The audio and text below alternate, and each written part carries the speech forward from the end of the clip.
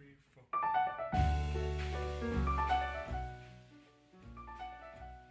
Hello and welcome to The Creative Process. I'm Terry Clark, and today Mia Funk and I interview award-winning poet Alice Fulton. Fulton has written a number of popular books of poetry, including Sensual Math, Felt, and her most recent book, Barely Composed. Fulton has also delved into fiction and prose with entries such as Feelings as a Foreign Language and The Nightingales of Troy. In this interview, we discuss Alice's views on poetry, her perception of poetry, and its place in the world. Without further ado, let's turn things over to Mia Funk.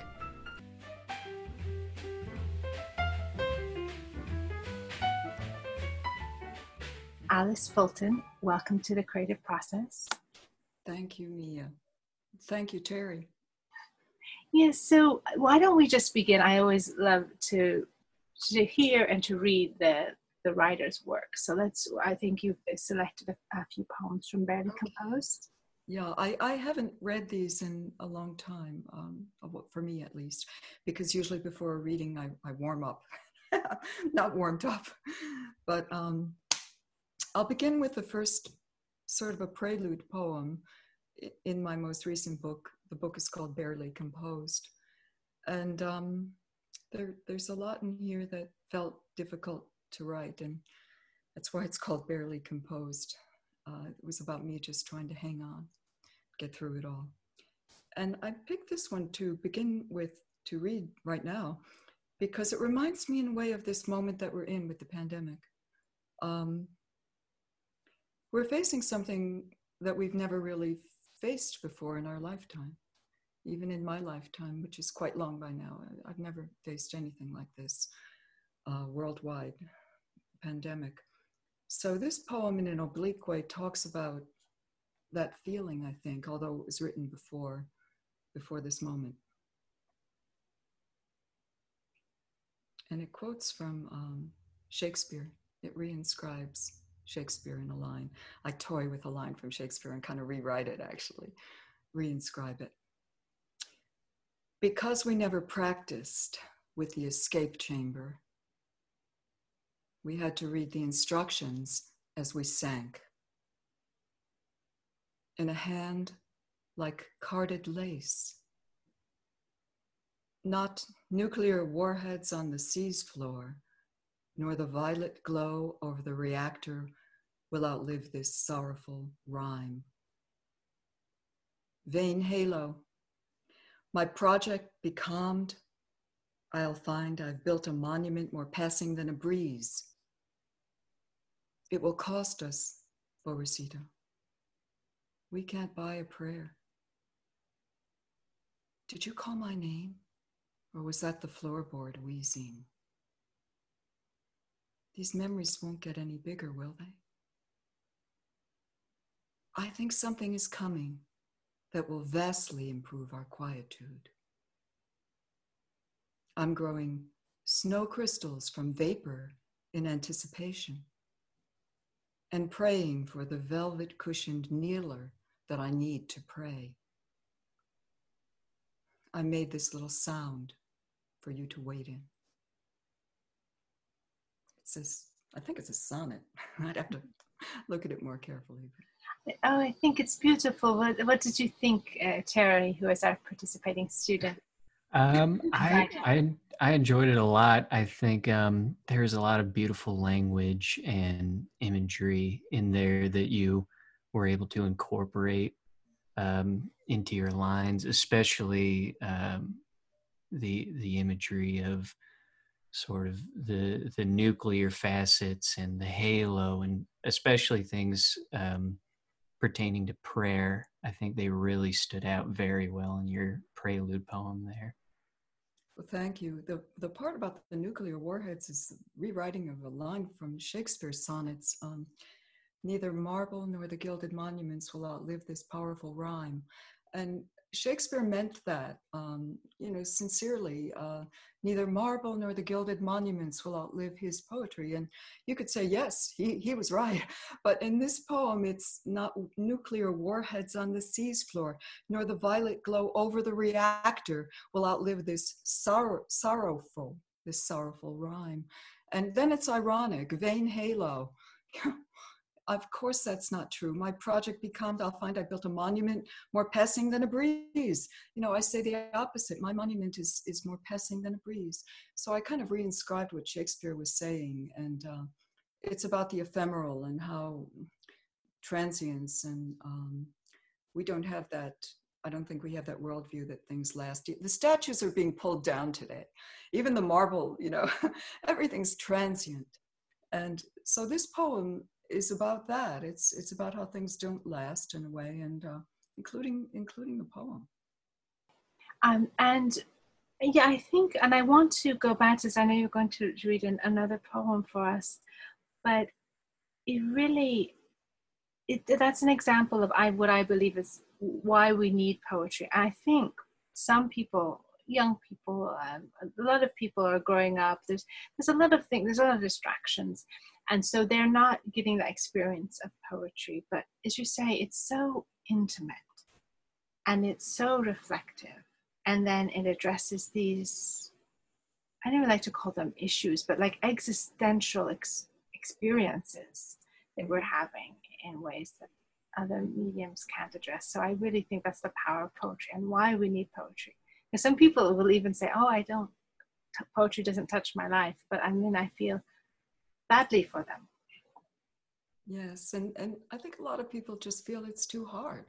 It's difficult, but in some ways, but it requires a certain patience, and that's probably a good thing, to linger with it and to stay with it.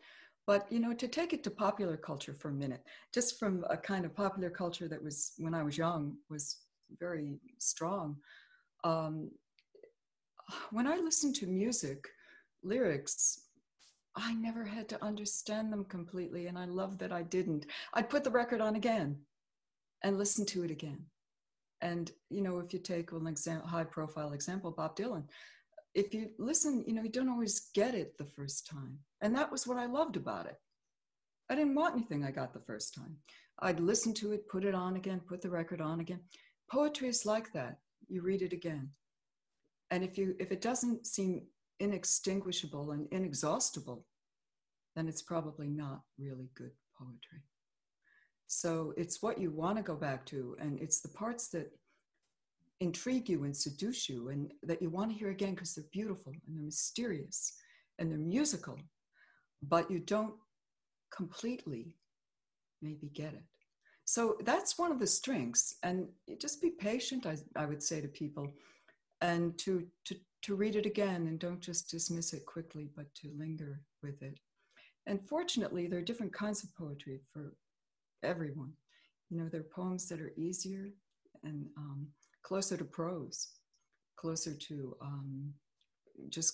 things that are very transparent. And you could say the most transparent is newspapers, T-shirt slogans.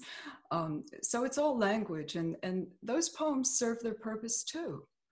They're there for people to grasp quickly and to recite, and maybe the oral tradition, the things that we keep in our hearts that we don't read in a book, but that someone recited to us and that we remember all our lives. Rhymes, from way back in the language. All of that is the power of poetry. So it does more than one thing. And as long as we're on this, I think it's interesting about you're talking about a certain kind of, maybe not a responsibility, but to address the serious questions, or to address in poetry what cannot be said in prose, or not in the same way, or that the essay, because I know you've also written essays and short stories too, but maybe there's some things for poetry, and that can explore some of those serious issues in ways that aren't touched elsewhere. So you feel that they're really things that you have, like in your lifetime as a poet, had to address. Yes, yes. And I think those things change too as your life changes. Because writers really write from character and from experience. And as you get older, you've had different experiences. And so the deep things that you want to address change. And your consciousness might be raised about issues that are important, that weren't on the radar before. So all of that comes into play. And I don't know, maybe it gets harder because you expect more of yourself as you get older. And also because every writer, if they have a public presence, has criticism. And criticism is a kind of birth control where, it's people saying, oh, you're not doing that well. And if you internalize that, you slow down. But I think your question was actually more about what poetry can do as well, that fiction and essays don't do. I think it addresses, I have a little saying, poetry is about what happens now. Fiction is about what happens next. Fiction has narrative tension, and it's always trying to get the reader to turn that page.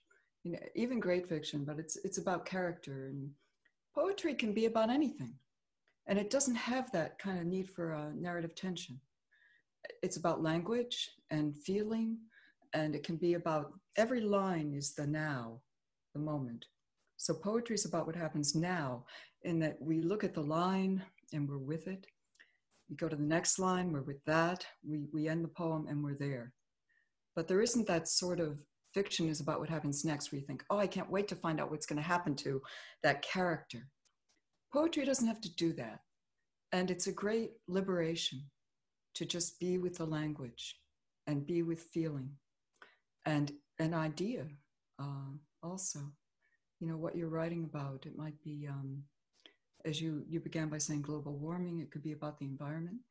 It could be about social wrongs that are important. It could be feminism, it could be animals, animal studies, cruelty to animals, or feminism, Black Lives Matter.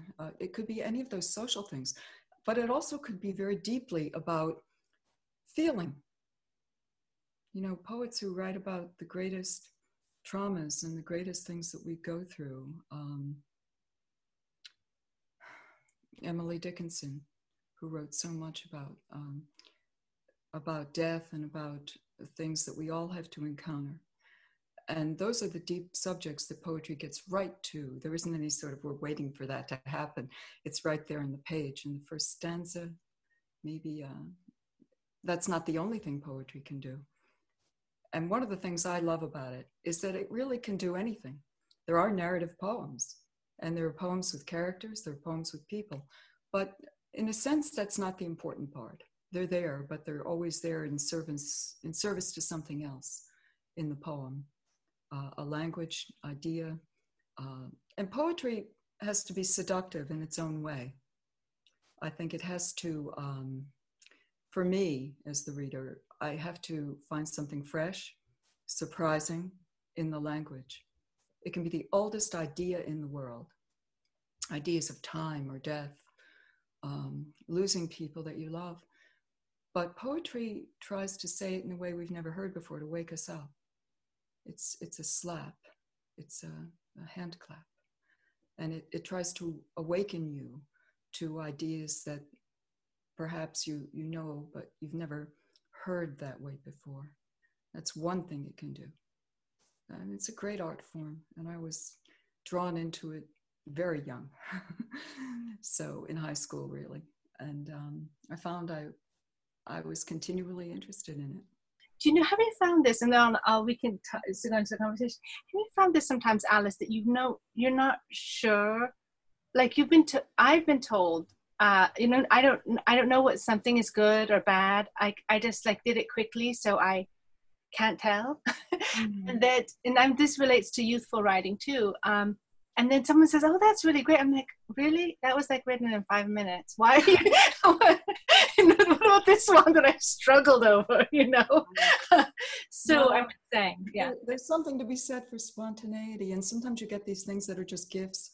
and they can be the best things that you write, and other ones that you struggle over not so much. But in both cases, I don't sometimes know whether other people are going to like it.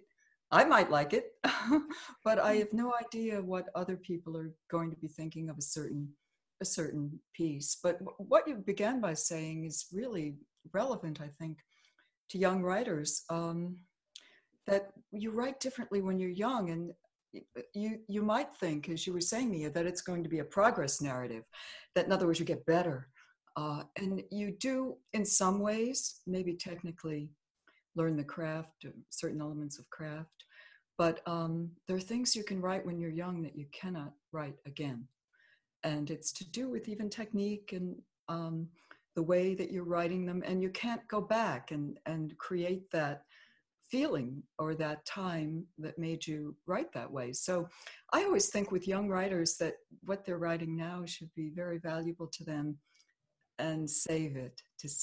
And later you change, and the later work is good too. But it's not some kind of progress narrative where it necessarily gets better all the time. The young work can be terrific and exciting. I found that out because somebody once wanted me to sort of write an early poem again.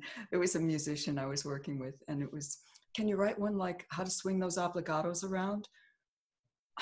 And it was a long time after that, and I found I couldn't.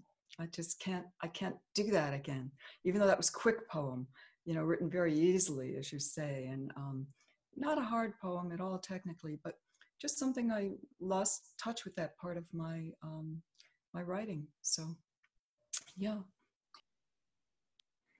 And what is the next poem you've selected for us? Well, having not picked anything out, I will just let's see. What did I think I might read? Could read one about the heart. I wrote one called Triptych for Topological Heart, and it's 3 poems about the heart, and they're all very short. I think they're sonnets. Again, I haven't analyzed this. I don't go back to my own work unless I'm going to be giving a reading. So I'll read this first one from the series of 3, the Triptych. And it's really a love poem. This book is also about love, which is a positive thing, not just about time and death, but also about love, which is unending throughout one's life. So Triptych for Topological Heart, a love poem. It befalls us, an exchanged glance, reflective spasm. Is it a fantastically unlaminated question set in flesh? Or Valentine that wears the air as its apparel? If you cut a heart from parchment, is it still a heart? A non-trivial knot where turns of every gradient may kiss and tell? Does the vessel have edges? Or is it all connectedness, an embedding to be stretched or bent? Imagine being simultaneously alive, bound in both directions with a bow. Is it diachronic, a phenomenon that changes over time? Without ardor, theory suffers. That's why I'm stuck on you with wanton glue, persevering, styling something blobbish and macabre into something pointed, neat. Love is a gift that springs from an unlit spot. Rosin and rue. Even when I'm in the dark with you. Okay, well, the next part, again, we're talking about the heart as an emblem for love, connection. Say it quivers rather than contracts, fluttery with ruptions. Doctors call it holiday heart. Valentine's Day, named for a saint whose head is venerated in Rome, is also National Organ Donor Day, okay? Give anatomical dark chocolates infused with true invariance. with smoked salt, pepper, and Beaujolais in a plain brown box, embellished with praises in a Romance language in your hand. Please, none cosseted in plush like the stuff inside a coffin. I'm just praying. Can you find a pulse or dry needle trigger point? Just saying, this fudge has tears in it. Someone's been sweating over this. Listen, Mr. Stethoscope. I'm at the end of my hope. Still, I'll grow another blossom for that blossom-crowned skull. So that's the second, which is more cutting and acerbic view of love and relationship. Okay, and this is the last one in the triptych. And again, it's got edge. Anger's a part of a relationship. I think any relationship that's deep and intimate, eventually one has to deal with those shortfalls and with the anger that comes with being human. So this is the last part. Some give vinegar valentines, no pillow words, just floppy organ thistle burr, Fruit Loops and craft wire fashioned on a snarky jig. To my pocket prints, by bitch possessed. Tough tits, isn't it? Some call it a day, marked by commodified flowers, obligation chocolate. Some live on clinical sprinkles, asking, where's the feast? The carnelian pin with open work components that let you see its self-pleasuring mechanism, storm hormones, and single pulsing vein. What even is it? Here's the thing. A gift cannot be cynical unless the giver is. I will pay you to test this for me. Its closets vast with steadfastness at best, at least for me, surpass all other closets in the flesh. I'm sending this from my memory foam head. Valentines intensify the surface, heart the depths. So the perspectives on love, and we were talking a little bit before this started about the things that you write at a young age and things you write at an older age.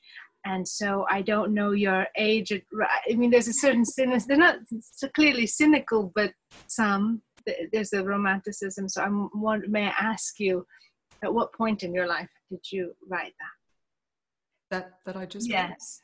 Read? Oh, that's very recent, pretty recent in my long view. Yeah, I wrote that maybe, I don't know, 5 years ago. But that, for me, in a long career, that's pretty recent. I don't know if it was quite that long ago, but yeah, it must have been. Yes. I mean, I knew the publication date. It's just to give the context and what I thought was an interesting, would you feel that as you contrast the way you wrote about love in different periods in your life or wrote about other subjects, what was that like? Good question.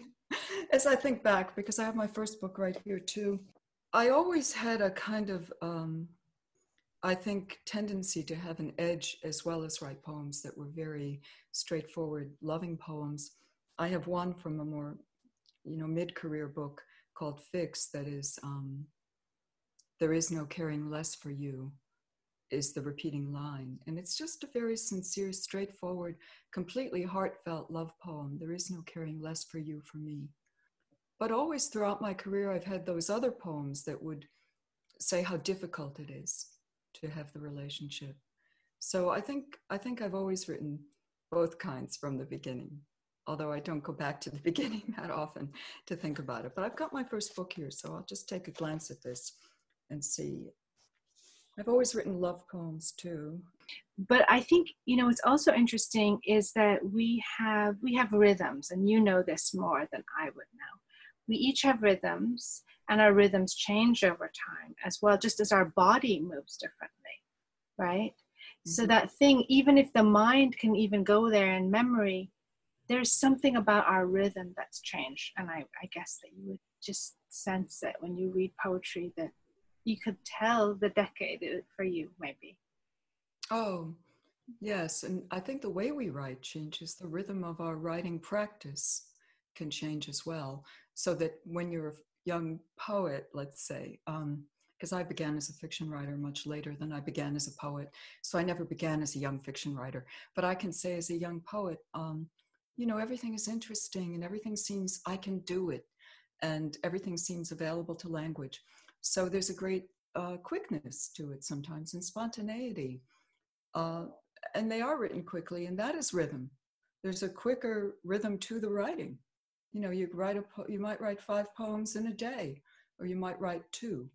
And later on, you might spend 6 months on one poem because the bar has been raised in a certain way, or you're expecting more of yourself 20 years down the road. You don't want to write the same kind of poem that you were writing when you were young. And also you realize time is getting short.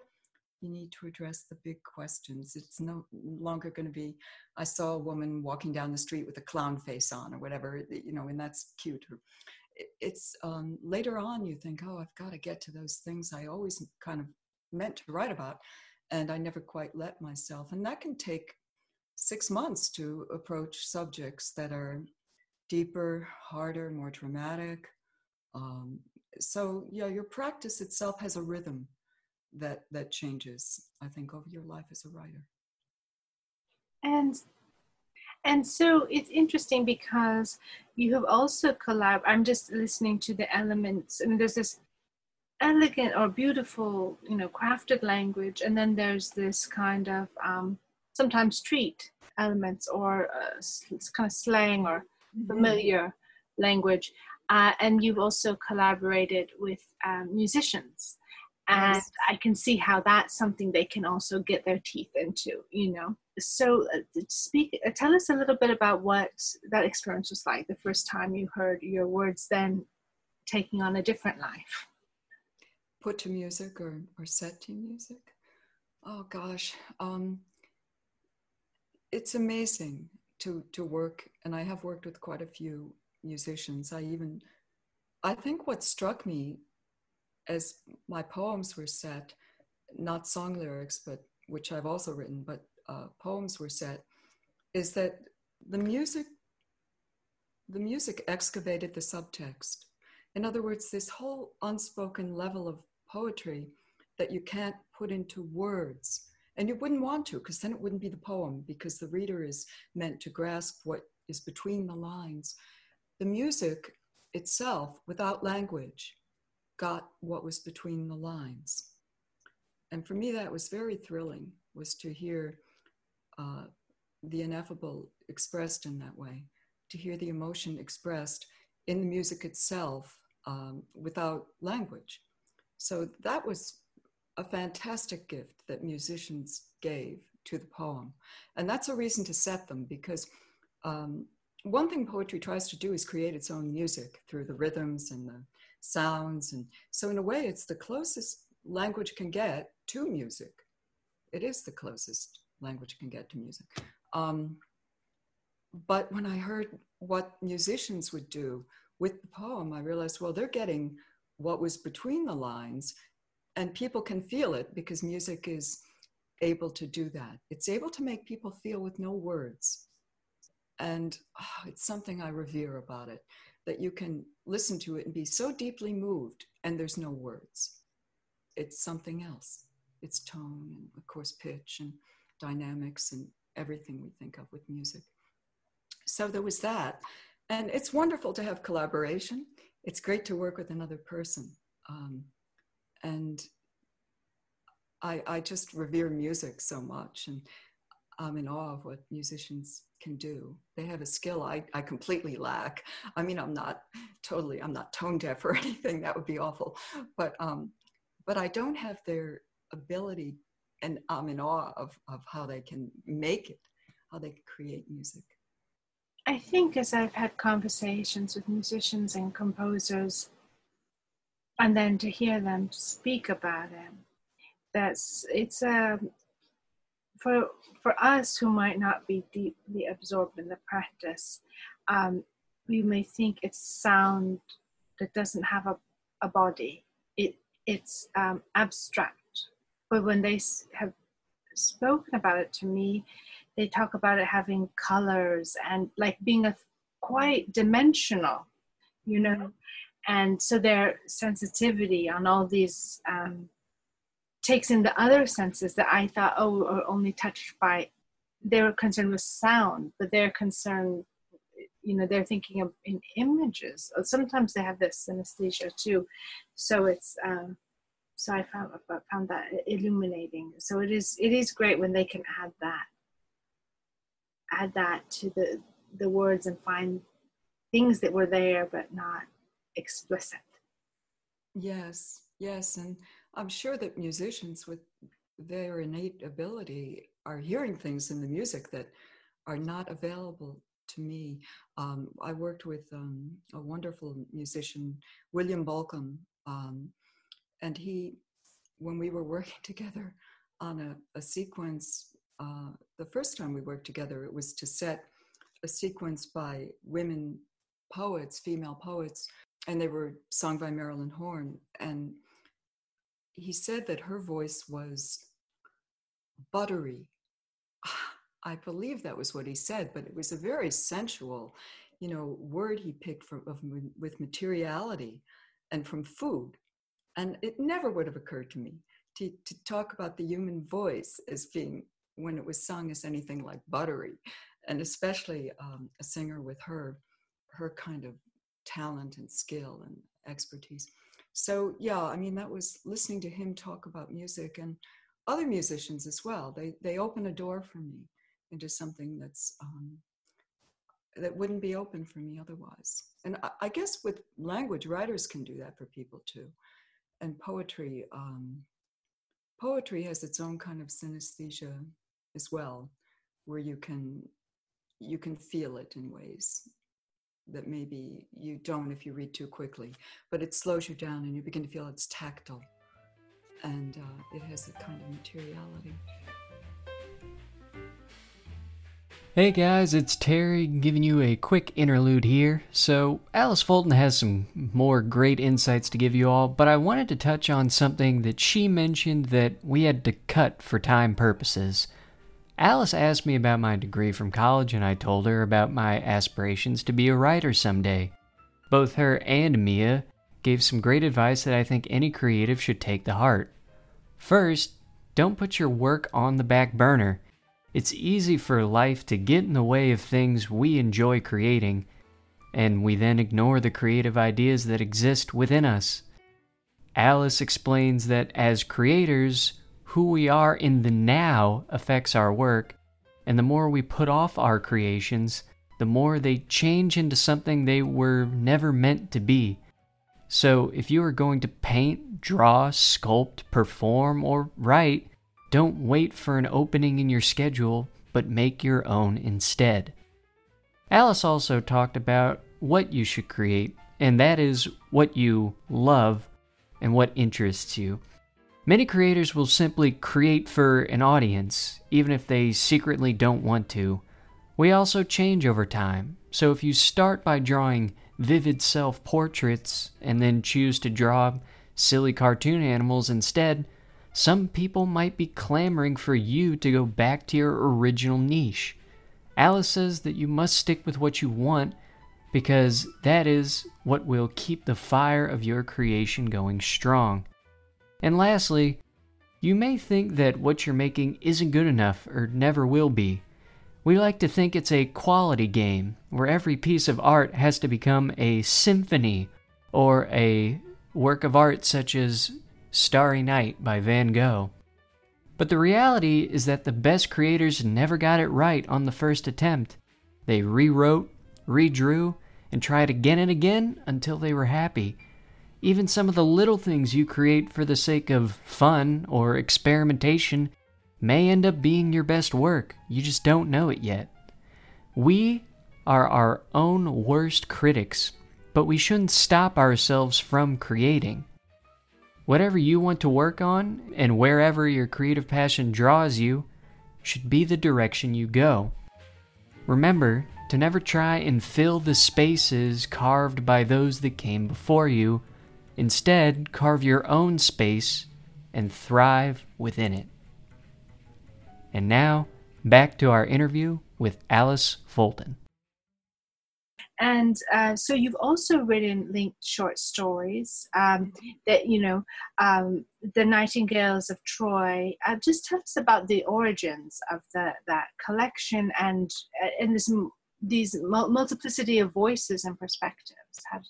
What was your way in? And why choose short stories then?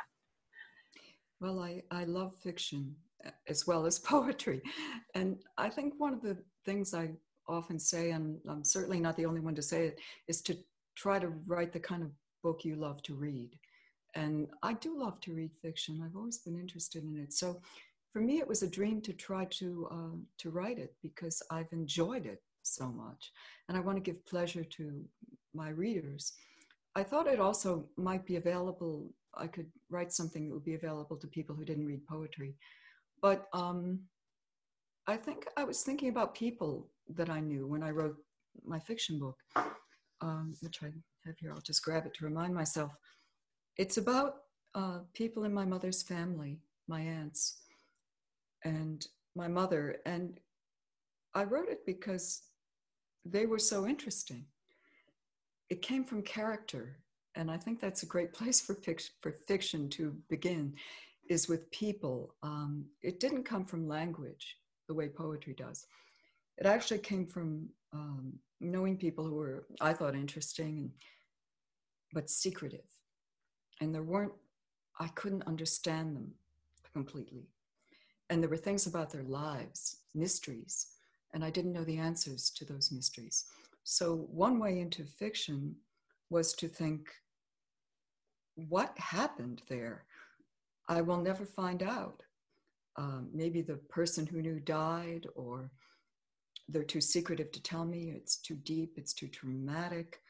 So by writing fiction, I could recreate it, and then I could answer some of those questions. I could put an ending to a mystery and to a story. And writing the book, it helped me be close to people I had lost, people who died, and stories my mother had told me are in the book. And I like the idea of writing a story from each decade of the 20th century, which is what I did. It came to me that it would be so interesting to follow a group of people throughout the century and show them at different points in their life.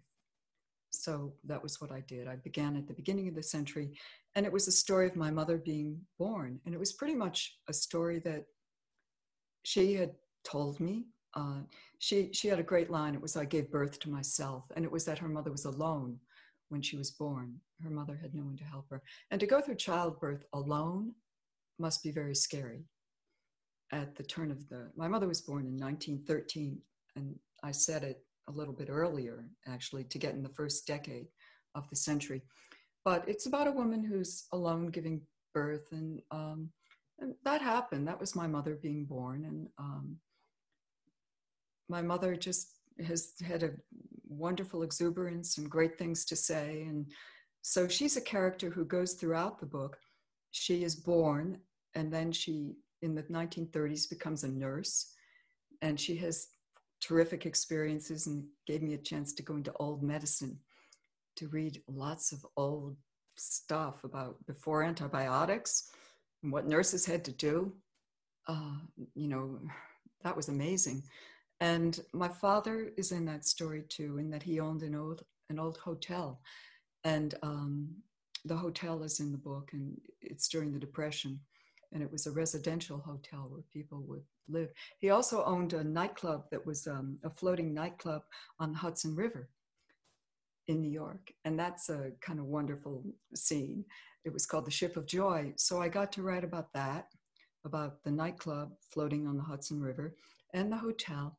And then I take my mother's character through the book from when she was born. She becomes a nurse, and she has daughters, and one, I think, in the book. She has one daughter in the book, because it's fiction.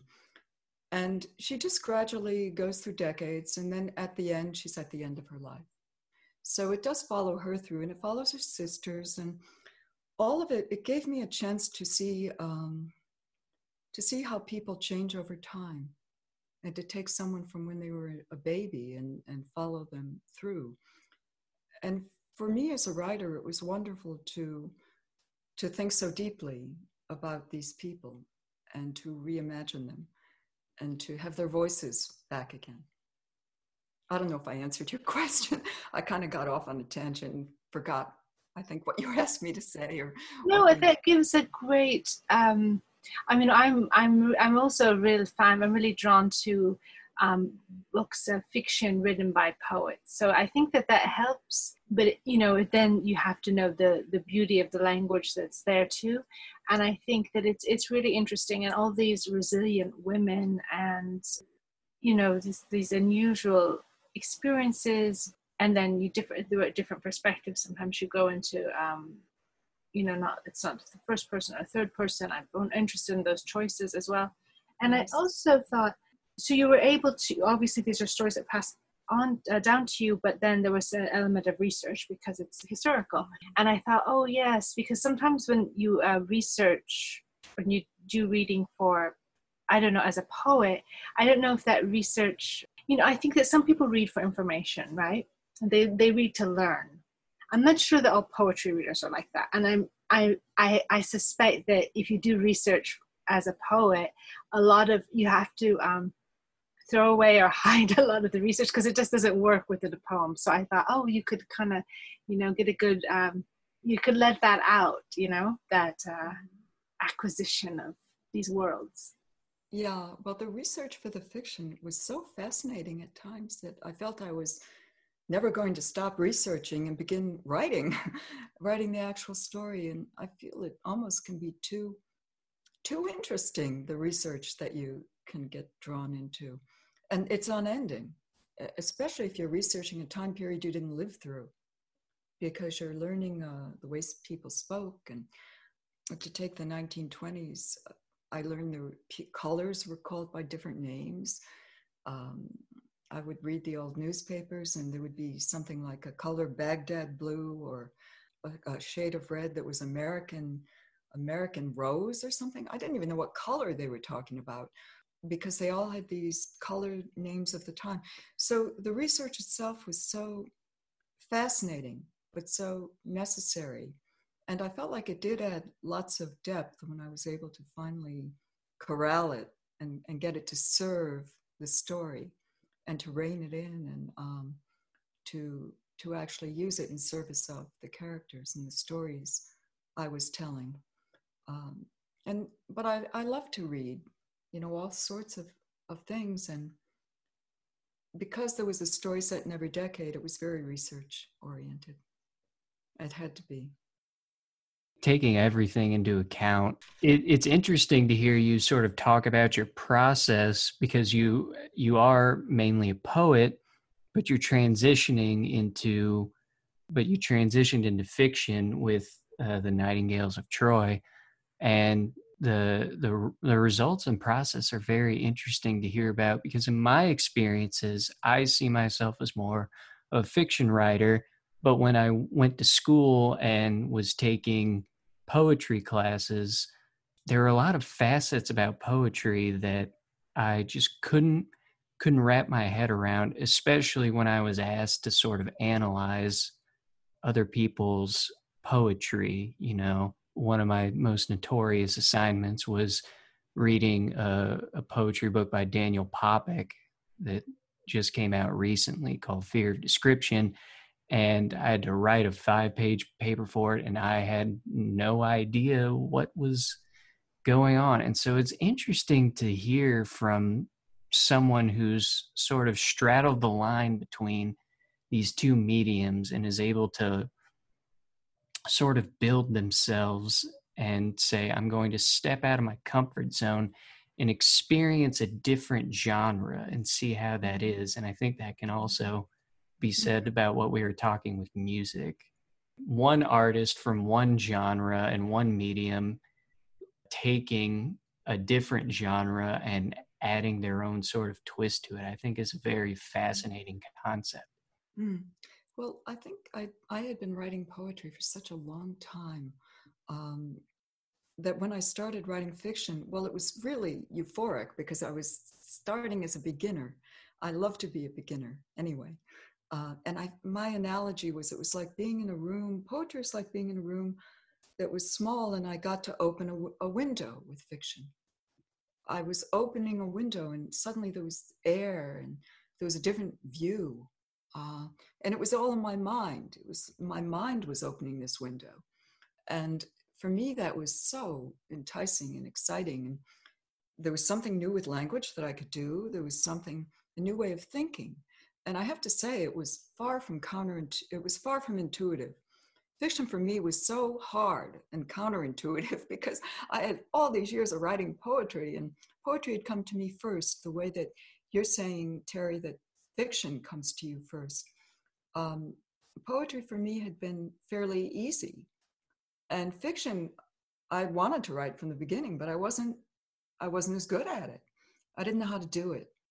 And I said to myself, I think I can learn this. I love it. I want to try to learn how to do it and to give it a try. So all of that effort of trying or learning was euphoric and fun. It was actually really fun. And about my book, I want to say one thing because I dwelled on my mother's sisters and my aunts. But when I think about this collection, for me, it's really about the limits of altruism. That for me is the big subject in this book. It's about people who were raised in a culture, in a religion, Catholicism, and in an Irish Catholic milieu that taught them to give and give and give to other people.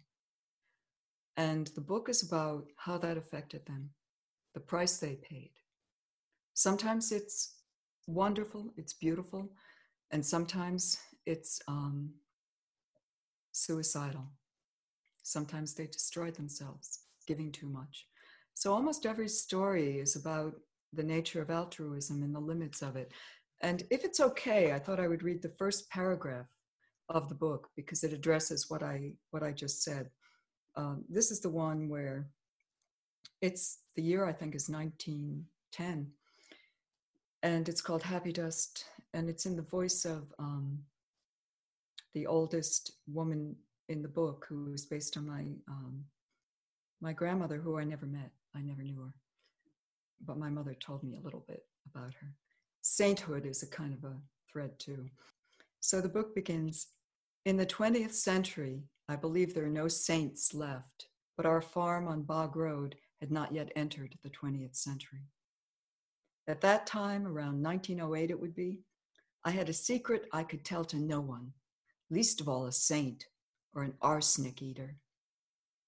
In my experience, it is better to keep away from saints unless you have business with them.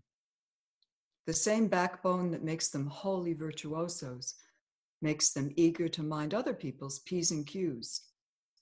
But some of the saints I knew were family, and this made them hard to fend off. Don't think I'm speaking of my sister-in-law, Kitty. She was not a saint, but a lost soul. So right there I'm into what goes throughout the book, which is the notions of good, of goodness. How is it possible to be good? And the battle between good and evil, and some of those things, and how they play out, and how some people are so good it destroys them, and other people, it works for other people. I think that is one of the biggest things in the book that I was addressing. You know, what Terry brought up about, you know, for him, the strangeness of poetry. It relates to your essay collection, Feeling as a Foreign Language. And then what inspired you to write that? What questions did you ask yourself, or were you asked, you know, going into it? Well, it's a book of essays, and so every essay probably had a different provenance or a different question. A lot of them were written for assignments. There was someone who said, would you like to write about this? And then I said, oh, well, okay, I will.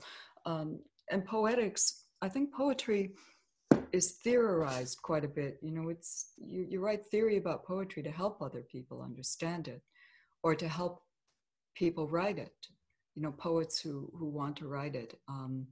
So there's some, what you would call almost theory in the book, and not in any dry way, but in a way of how do you understand it? How do you write it? What are some new ways of writing it that have not been tried before? So there's that in the book. And then too, I have some book reviews, I think, in this book. I think it's almost a responsibility of poets to do some book reviewing, because everyone wants to be the poet, but no one wants to be the reader in a certain way, or not talk about it and not say what they like about it. So I wanted to include some of that, what critical work about how I'm reading poetry. And there's an essay about Emily Dickinson. She's one of my favorite poets. So I had a chance at one point to write an essay about her. So I did that, trying to say something about her that at the time maybe had not been said in quite that way. So it's all about different aspects of poetry. I called the first part process. And it's, I don't even know if that one's about poetry. I don't think it really is. It's a more autobiographical essay. But then there's some others that are fractal verse, and there's even one I wrote about my own work. Emily Dickinson is in here. And then the last one in the book is called A Poetry of Inconvenient Knowledge. And in that I was thinking how poetry can address things that we don't want to think about, things that are very inconvenient for us at the time. My favorite kind of knowledge is the inconvenient kind, the things that, I can read just a little bit of this. It's the very last part it's the ending of the book. So what do I want from poetry? The head notes, heart notes, bass notes, the sweat stained. You can have the cold pastorals. But poetry's futurity has a mind of its own, far be it from me. The wish to survive turns poets into poeticians, mincing their words. Okay, I'd like poetry to remove its leaden eyeliner, wake up to its own blind spots, put its vision through tectonic shifts. I'd like a poetry of unnatural acts that treats the mind as a muscle, treats the mind to a mind, treats the tongue as a muscle. A poetry of cultural incorrectness, inconvenient knowledge, mindfulness, that keeps covenant with old unsettlements, casts off insulated bliss. Says to human viciousness, I wouldn't if I were you. The poem is epiphany cake sent to prisoners of American culture, the ebon and the flaxen, with a knife baked in it. Can we talk about something else? The poem is something else.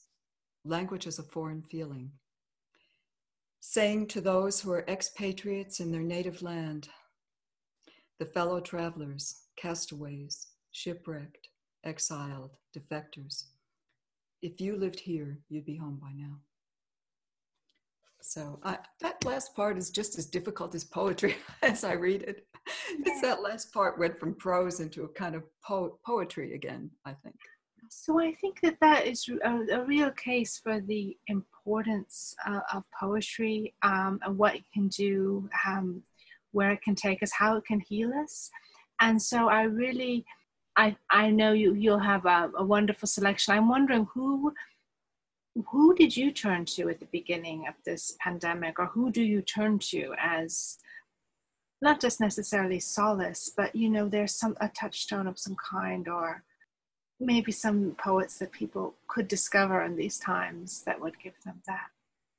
I think it's important in terms of who to discover to let the randomness of the universe have a chance.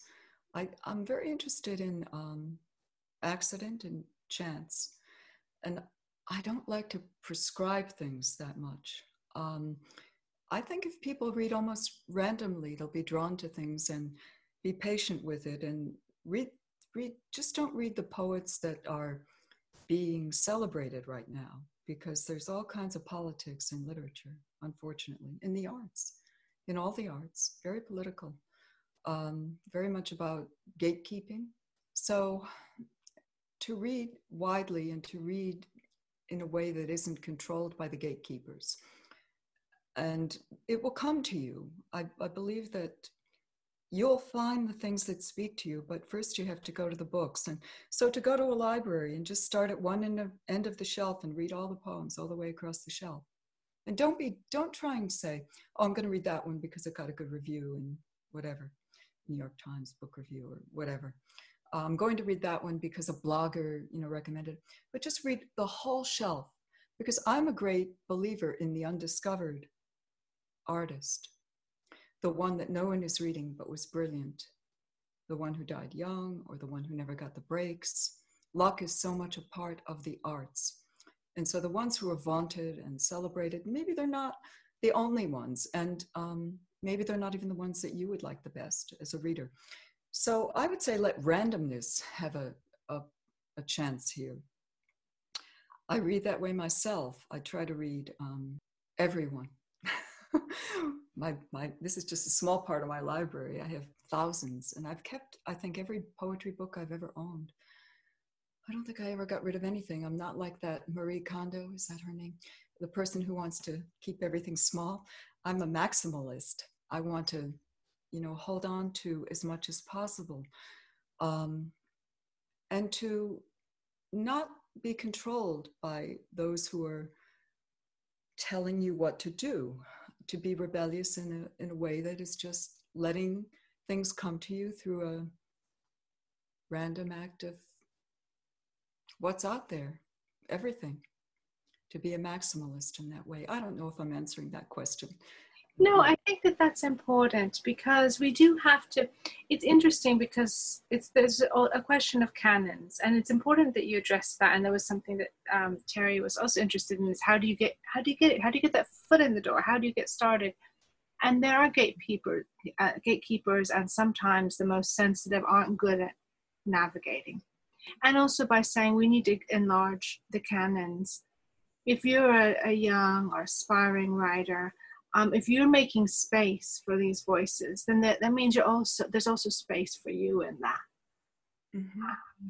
So I do think that's a very important message for all artists or people who are curious, is just to make sure to follow your own curiosity, not somebody else's, I suppose. And I guess just on your thoughts about the future and the kind of world we're leaving the next generation. We always like to ask, because of the educational initiative, like your thoughts about the future, like beyond the importance of the arts, but also about, education, the kind of, I don't know, whether global warming, I mean, there's so many things, so many crises we're going through now. So your thoughts about, the kind of world we're leaving the next generation. Even ideas for solutions. I'll take solutions from poets, from physicists, from I like to hear what your ideas are, because you never know where the good ideas come from, and we have to speak across disciplines. So huge. Well, I don't know if we'll ever. I think it's so slow. Progress is so slow. But when you began asking this at the very beginning of the interview about the big questions, I think how over time humanity has addressed some of the big wrongs, and we're still in that. I'll just say child labor, for example, in the 19th century. It was done and it was regretted, but it existed, and then we gradually phased it out, and now children are not required to work in factories and such, but it's an example. And then we've tried to improve our knowledge of how to treat the earth with environmentalism. We've become more cognizant, more appreciative of what we need to do. It's the same with race. We're trying to get there. We're trying to raise our consciousness and realize that there are vast inequities that we need to address. So it's such an ongoing process. And when I look back doing my research for my book set in different decades, I looked at the 20s and it was rife with racism, just rife with things that today would make us cringe, that would make almost anyone, white people certainly, cringe to see, let alone people of color, what was being done in that decade. And so gradually, I think we are improving. And I want to say that one area right now that we need to think about, I'm so glad that people are thinking about race and Black Lives Matter. It's great that it's become this banner. It's become something very big at the moment, which is fantastic. One of the biggest and best social changes, though, in my lifetime that I never thought I would see is the acceptance of gayness, of trans sexuality, I never thought that would happen in my lifetime. And that it did is so heartening, that people now gender is so flexible, and gender roles are flexible, and the body is flexible. That we have as much acceptance of gay sexuality is amazing. And to me, that's an amazing positive change. One thing that we need to raise our consciousness on, that I think we're still way behind where we should be, is animals and what we do to them. They're at our disposal in a certain sense. We have power over them. And they're creatures that suffer intensely, creatures that feel, and yet we eat them, we slaughter them, and we eat them. And to me, that's horrific. It's something that we deny. It's something that we suppress, we repress. We package it neatly, the meat, so that we don't have to think of the animal it came from. And I predict that 100 years from now, people will look back at us and say, how could they do that?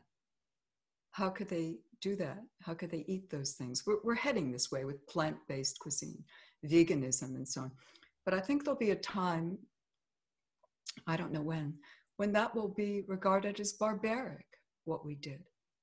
That we slaughtered them wholesale, the cows and animals that wanted to live. We raised them for those purposes. We tortured them. All of that will be regarded as barbaric, just as we now look back and we say, the way we treated groups of people was barbaric. We want to improve. And the way we treated children was barbaric. I think it'll be extended. So I'm hoping that the generation now seems to have a consciousness that's really attuned to social wrongs and to inequities at this moment, which is so hopeful. And I hope they can extend it outside whatever their own area of pain and need is. For example, me as a white woman, I hope I can think about people of color. It's not just about me. As a white woman, I have an obligation to think about people who aren't white, to extend outside my own area of privilege. And I hope as human beings, we can extend outside our area of power and privilege to think about the planet and to think about animals, which is coming, I think.